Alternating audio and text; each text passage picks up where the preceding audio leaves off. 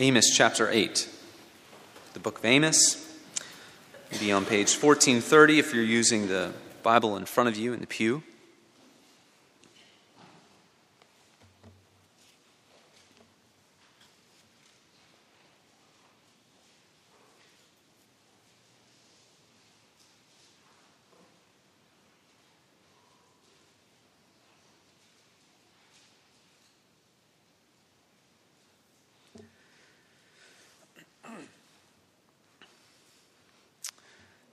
God's holy word given to us for our good. Let us pray before we read it. Father, what we know not, teach us. What we have not, give us. And what we are not, make us. Through your word and for your Son's sake. Amen. Amos 8, verse 11.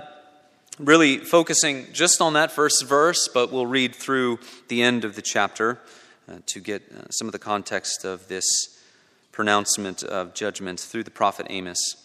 Hear now the words of God. The days are coming, declares the sovereign Lord, when I will send a famine through the land, not a famine of food or a thirst for water, but a famine of hearing the words of the Lord. Men will stagger from sea to sea and wander from north to east, searching for the word of the Lord, but they will not find it. In that day, the lovely young women and strong young men will faint because of thirst. They who swear by the shame of Samaria, or say, as surely as your God lives, O Dan, or as surely as the God of Beersheba lives, they will fall, never to rise again. The grass withers and the flower fades. The word of God abides forever. Amen. If you do not have the truth, you have nothing. You're lost in a world. It's like walking through the darkness, trying to find your way, not knowing where you're going. If you do not have the truth, it can be very frustrating. I apologize for the personal touch here, but this weekend has been sort of a frustrating search for truth in our home. Yesterday, early afternoon, our youngest, Charlotte, stopped putting weight on one of her legs, and I figured that I had probably done something, playing too rough with her or something. And time goes on, it doesn't get better. We're trying to figure out what happened. We remember she had gotten a flu shot on Friday, and so was it that, or was it clumsy old dad? And trying to find the truth. And eventually it gets so frustrating that yesterday in the evening I find myself at urgent care with our youngest, trying to find out what is going on. What's the truth? Because if you don't know what's going on, you're sort of becoming frantic and worried, sick with worry even. So, find out she's got something called transient synovitis. Of course, I probably should have known that all along, right? Not to be all medical here, and I'll fail miserably, but flu shot, infection gets lodged in her hip joint, creates space, and there can be a period of 7 to 10 days where the hip just gives out. And so, but her not being able to talk to us and tell us what's going on, you're searching, what is the truth? If you do not have the truth, you have nothing. Truth is what matters. As the people of God, we are to be a people of the truth. A people of the truth. Not because it is our truth, not because it is we who have discovered it, but because it is God who has revealed it. And where we find that truth in our lives in this world, that source of truth is in His Word. In His Word that He has given to us for our good. In the category of things that will not go away, there's a pastor I've been mentioning a couple times, and he was back in the news this past week down in Atlanta. He has been saying we need to unhitch from the Old Testament, get away from the Old Testament. There's too much to lose and not enough to gain. By looking at the Old Testament, people in today's world, today's society will say, what kind of God is this? What are all these things that don't make sense to us?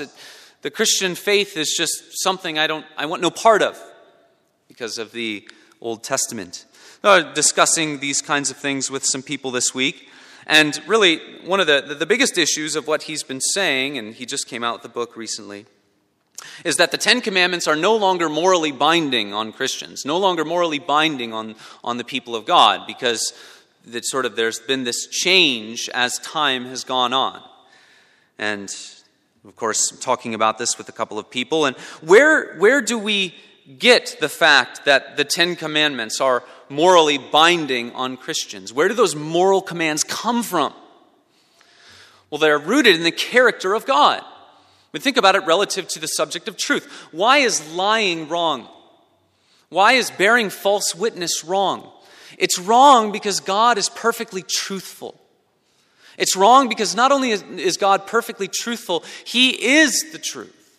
And all the things that He says, all the things that He reveals will eternally be true. And since God never changes, His moral law can never change either, because it is rooted in who He is. It's rooted in His person. He is completely and utterly true and truthful.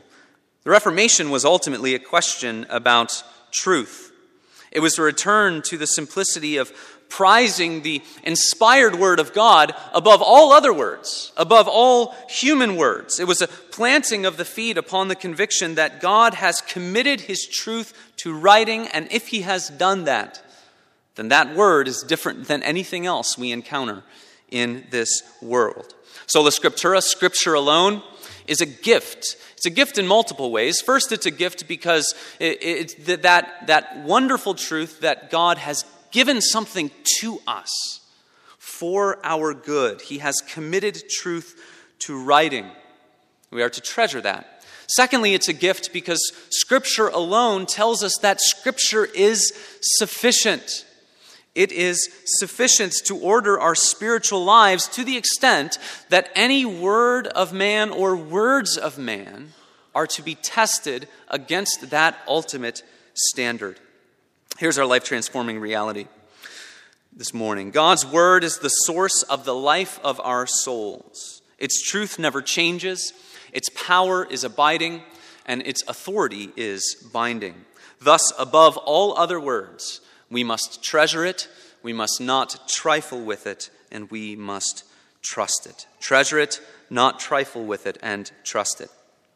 We turn to the 8th chapter of Amos today, which is an interesting place to go, but I believe a wonderful place as well. Amos was a prophet to the people of God, not by vocation, but he received this word from the Lord, and he gives this word to God's people, prophesying to the northern kingdom, so Israel, different from Judah at that time. The capital of Israel, of the northern kingdom, was in Samaria. Amos most likely prophesied within one generation of the fall of Samaria in 722 BC. Perhaps he prophesied just before the kingdom of Assyria reasserted its power and influence in the region. So something interesting to understand about the context of Amos is he is most likely prophesying in a time of relative peace and great prosperity in the northern kingdom of Israel, just before Assyria reasserts its power and becomes an existential threat to Israel. And they would ultimately be that existential threat that would take down the capital of the northern kingdom and then put God's people into exile. One of the fatal flaws of Israel's thinking was that they were deceived in thinking that all of this material wealth and prosperity, all of their physical, material needs being met meant that God was pleased with them. Another flaw in their thinking was that, well, God has made a covenant with us and rooted in these promises made to Abraham, so we're never going to be experiencing less of the blessing than we are experiencing now. It's always going to be progress forward. We're always going to be experiencing more and more of all those promises that God made to Abraham. It's another common fatal flaw in the day of Amos. Of course, what they failed to understand was that God could fulfill all of those promises to Abraham even in the midst of their going into exile, even in the midst of their coming under the judgment of God. This is shown to us in the way that Amos unfolds. He says some very short prophecies of judgment against some of the surrounding nations. But as early as the beginning parts of chapter 2 in Amos, the focus is shifted to the people of God. And then from that point on in chapter 2, all the way through the middle of chapter 9, what we basically have are prophecies of judgment against God's people. He is most angry, most upset with the rebellion, the hypocrisy, and the sin of his people.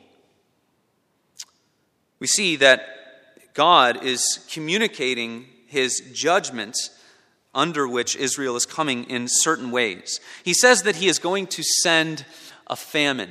He is going to send a famine. Now, this is going to get their attention, isn't it? And for people who are caught up in the cares and the concerns of the world, the word famine is going to get your attention. What would happen if you told people today, we live basically, I think we all would agree, in an age of abundance, particularly in our corner of the world? What would you do today what would happen today if you told people that they would have to ration their food intake down to 700 or 800 calories a day, or if they could only use 1 gallon of gas per week, or perhaps most unthinkable, only 1 charge of the phone every 72 hours or so? You'd be lost, right? The idea of famine in an age of abundance is going to get the attention of the people. But God says this will not be a famine of thirst or hunger, not an absence of water or food, which may sound like a relief to them. The Israelites are going, okay, good. It's not a famine of hunger. It's not a famine of water. Rather, it's going to be a withdrawal of the words of the Lord, as we read there in verse 11. What the Israelites perhaps failed to realize was that this removal of the words of the Lord was God basically saying that He's done dealing with them. He's sent His prophets. They have ignored the voice of the prophets. This is a precursor to destruction and exile. So He communicates in the categories that they would understand, but He bends it to make a point, to make His truth known. What He's trying to make known is that the truth from God, the truth of His Word, what He reveals to His people, that is the food of the soul. Calvin was famous for talking in these kinds of ways. He says, celestial doctrine or heavenly doctrine is the only food for the soul. God says, this is what I'm going to withdraw from you. The word for famine is a word that literally just means hunger. It's a hunger of the land. All of the land is going to be hungry and thirsty.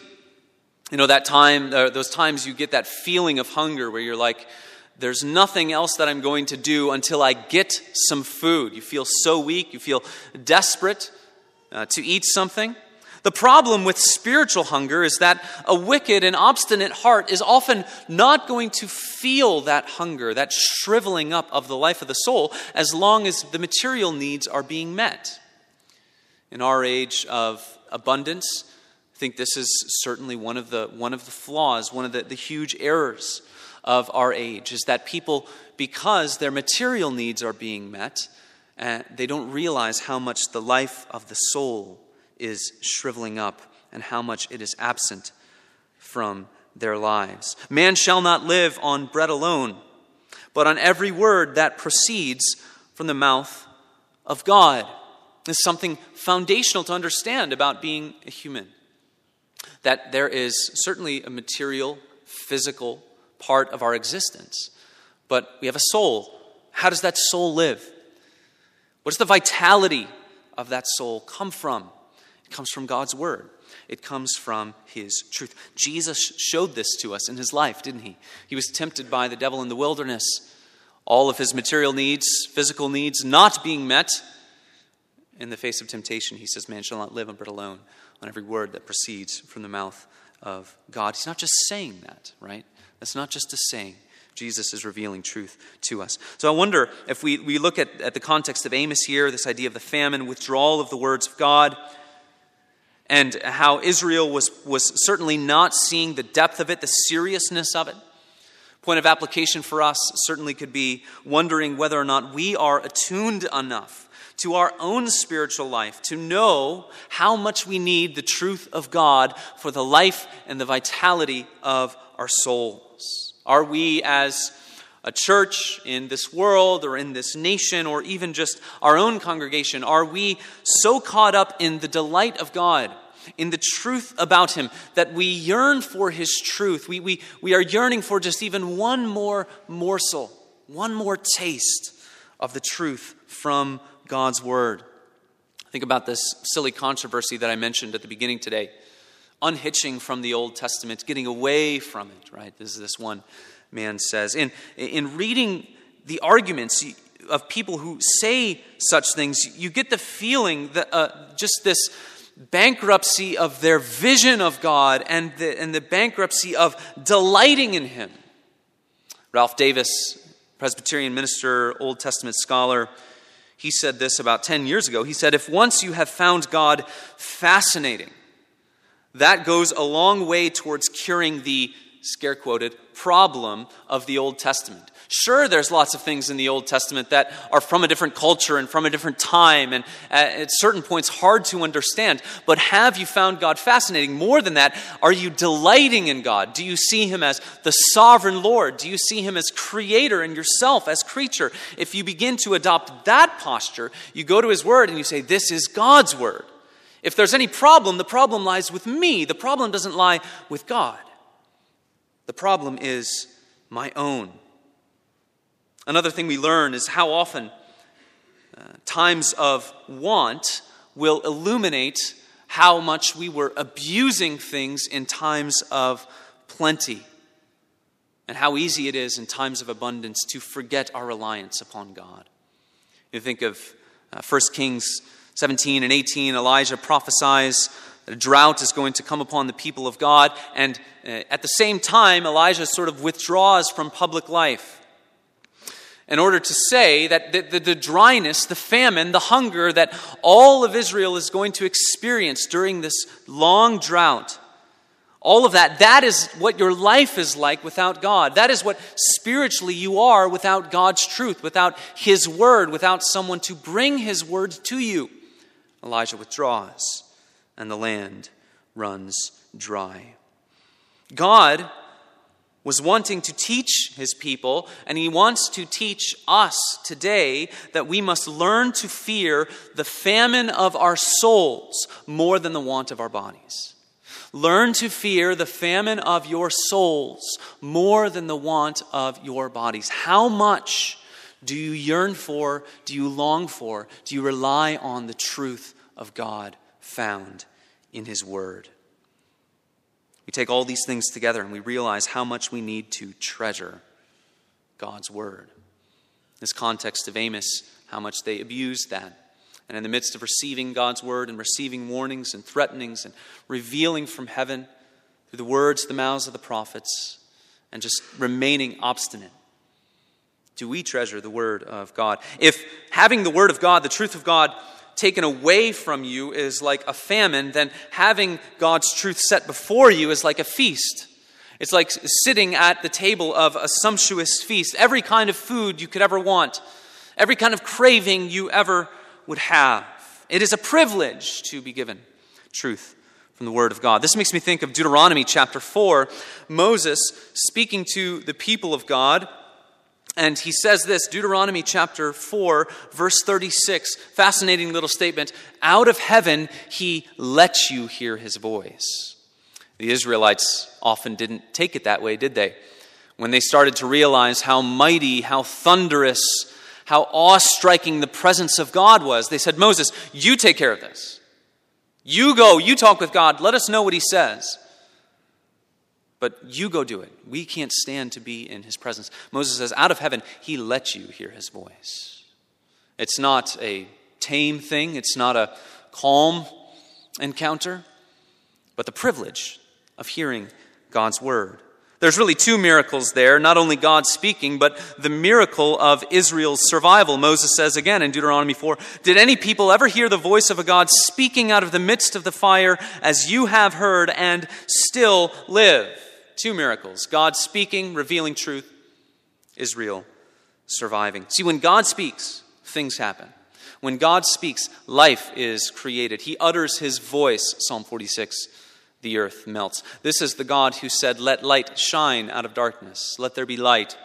and there was, and our world, our very universe was created. And with this same creative, powerful, efficacious word, God is building a people for himself in this world. He's building a people for himself and for his glory in the day of Amos. He is building that same people now. Those people that stand as his people renewed in Jesus Christ. And this is where there's a pillar of truth for us as Christians who see ourselves in the line of the faith of the apostles and living in the shadow of the Reformation. That this conviction that God is building a people, he is making a people through the life-giving, transforming power of his word, the truth that he gives, the truth that he reveals. The church, the mission of the church, salvation, discipleship, modern phrases like church growth, all of that, what does that come down to? It comes down to the fact that the church really has one thing to give to the world: the Word of God and prayer. The Word of God and prayer. Because when we pray, what are we doing? Ultimately, we are praying that God would make his word efficacious in the world, effective in the world, that he would make his truth more evident to us, that he would make his truth more fruitful in our lives, that he would cause his word to bring forth more life and vitality of spirit, more sanctification and transformation in our lives, and that he would increase the effectiveness of his word in the world. This is all that we have, the Word of God and prayer. This is what we have to give to the world. And that was the seedbed of the Reformation. Sola Scriptura, called the formal principle of the Reformation, the conviction upon which the Reformation began. Justification by faith alone is called the material principle of the Reformation. It was that truth to which God had led the people of God, where they saw that a break was needed, a change was needed within the church in order to preserve the integrity of the gospel. And the ultimate question was very simple. Very simple question. Has what God has said in his word matched up with what we have built within our own tradition? Can we say on the one hand that this is the word of the Lord, and on the other hand that the same authority is carried through into things that are not formally the word of God? What has God said?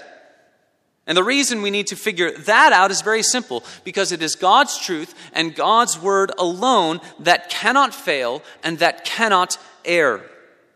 Think about this conceptually. If a perfect, all-knowing, all-wise, all-powerful, all-sovereign God wills to reveal his truth to his people so that he might build a people in this world, and he wills to commit that truth to writing, then necessarily what he says, what he reveals, is going to be inerrant and infallible and absolutely true. This does not mean that human beings never misinterpret it.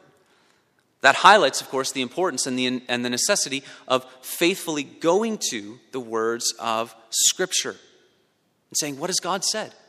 What has God said? Because ultimately, that's what really matters. The words of God, not the words of man. So if the church is going to grow, if the kingdom of God is going to advance, it must do so by the word of God. For only the word of God can give life to the soul. It's the only life for the soul. You go and you read the New Testament, go back to the source of the New Testament, and you say, this is exactly what men like the Apostle Paul were doing. Openly stating the truth. Very simple. Go to the words of Scripture. What is God saying? Open it up. Declare it openly, that God might build his people in the world. 2 Corinthians chapter 4, wonderful passage of Scripture around which you can build a doctrine of church ministry. Therefore, Paul says, having this ministry, what ministry? The ministry of reconciliation. God reconciling sinners to himself in Christ. Therefore, having this ministry by the mercy of God, we do not lose heart. And Paul had a pretty bad go of it after he became an apostle in worldly, earthly categories. A lot of things that weren't very enjoyable for him in this life. He says, I don't lose heart, because as I openly proclaim the truth, what is happening? God is building a people for himself. So then he says this, we have renounced disgraceful, underhanded ways. We refuse to practice cunning or to tamper with God's word, but by the open statement of the truth, we would commend ourselves to everyone's conscience in the sight of God. openly stating the truth of Scripture, that God's power, the life-giving, life-transforming power of the Word of God, might go forth and do its work in building the people of God. B.B. Warfield, wonderful defender of the authority of Scripture, he says that when the Scripture speaks, God speaks.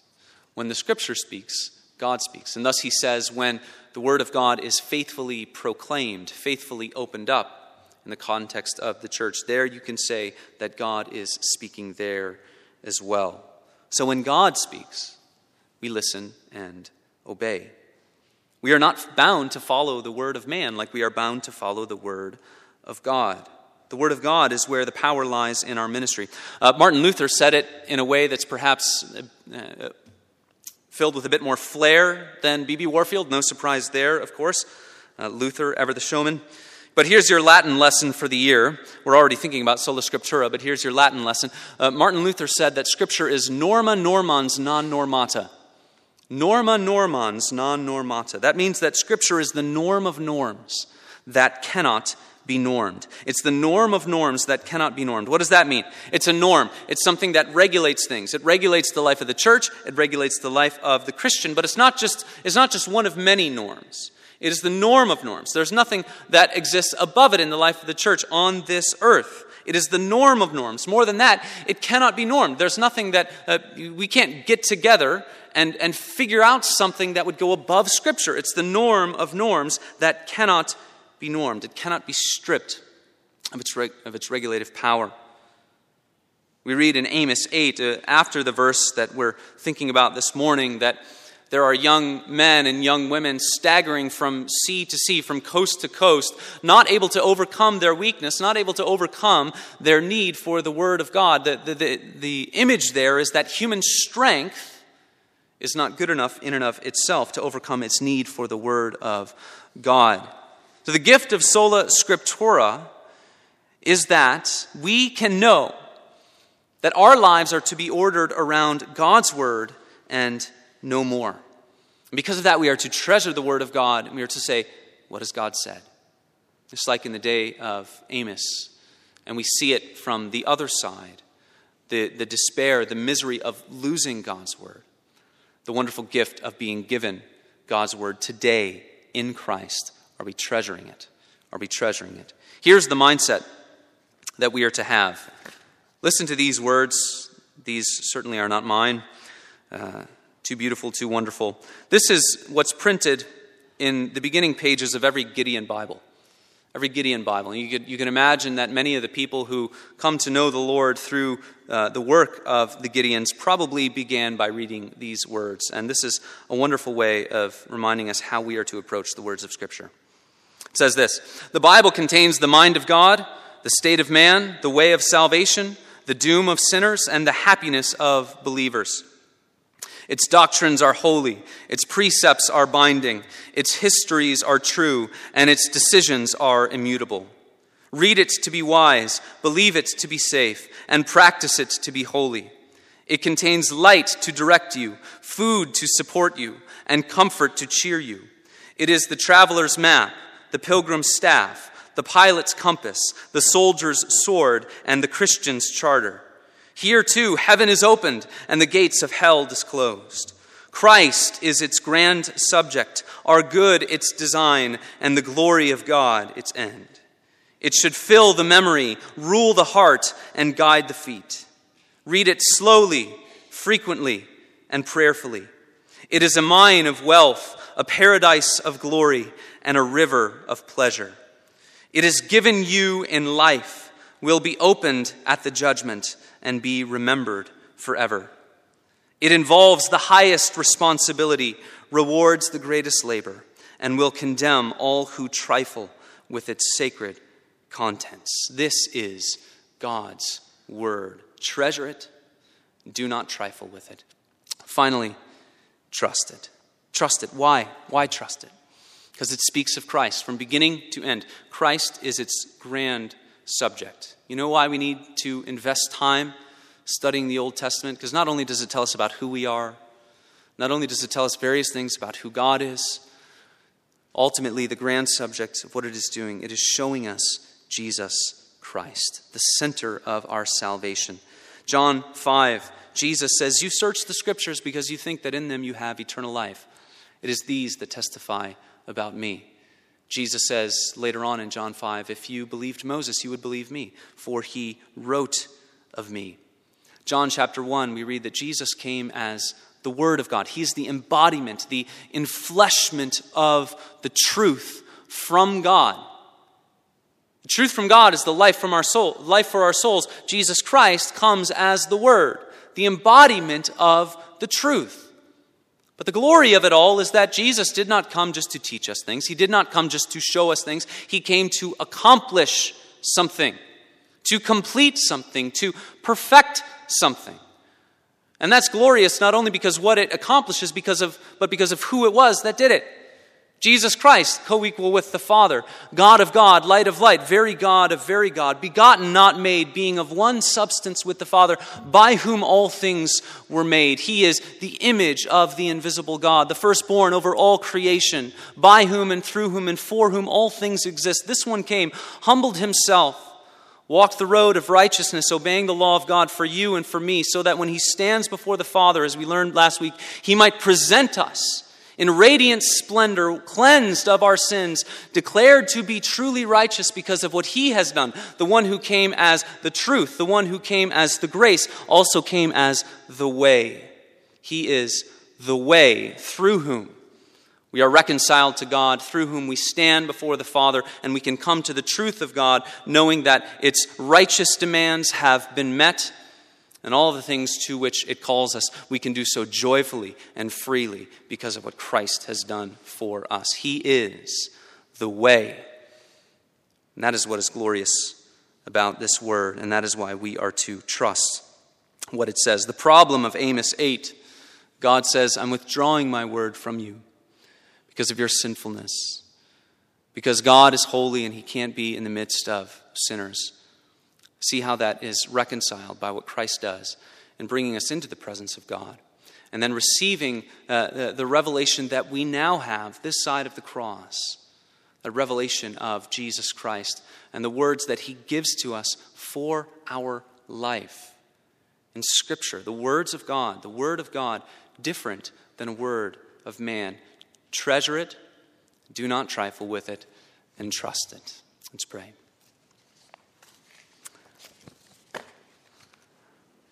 Heavenly Father, your word is settled in the heavens, never changing, always true. May we understand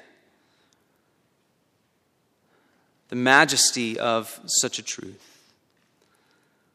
The words of men, may they fall to the ground. They will be forgotten. Your word will abide forever.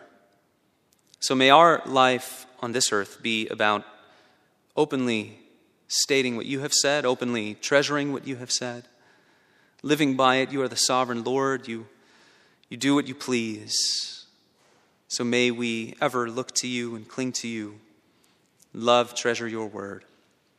We thank you and we praise you for Christ. It's in his name we pray. Amen.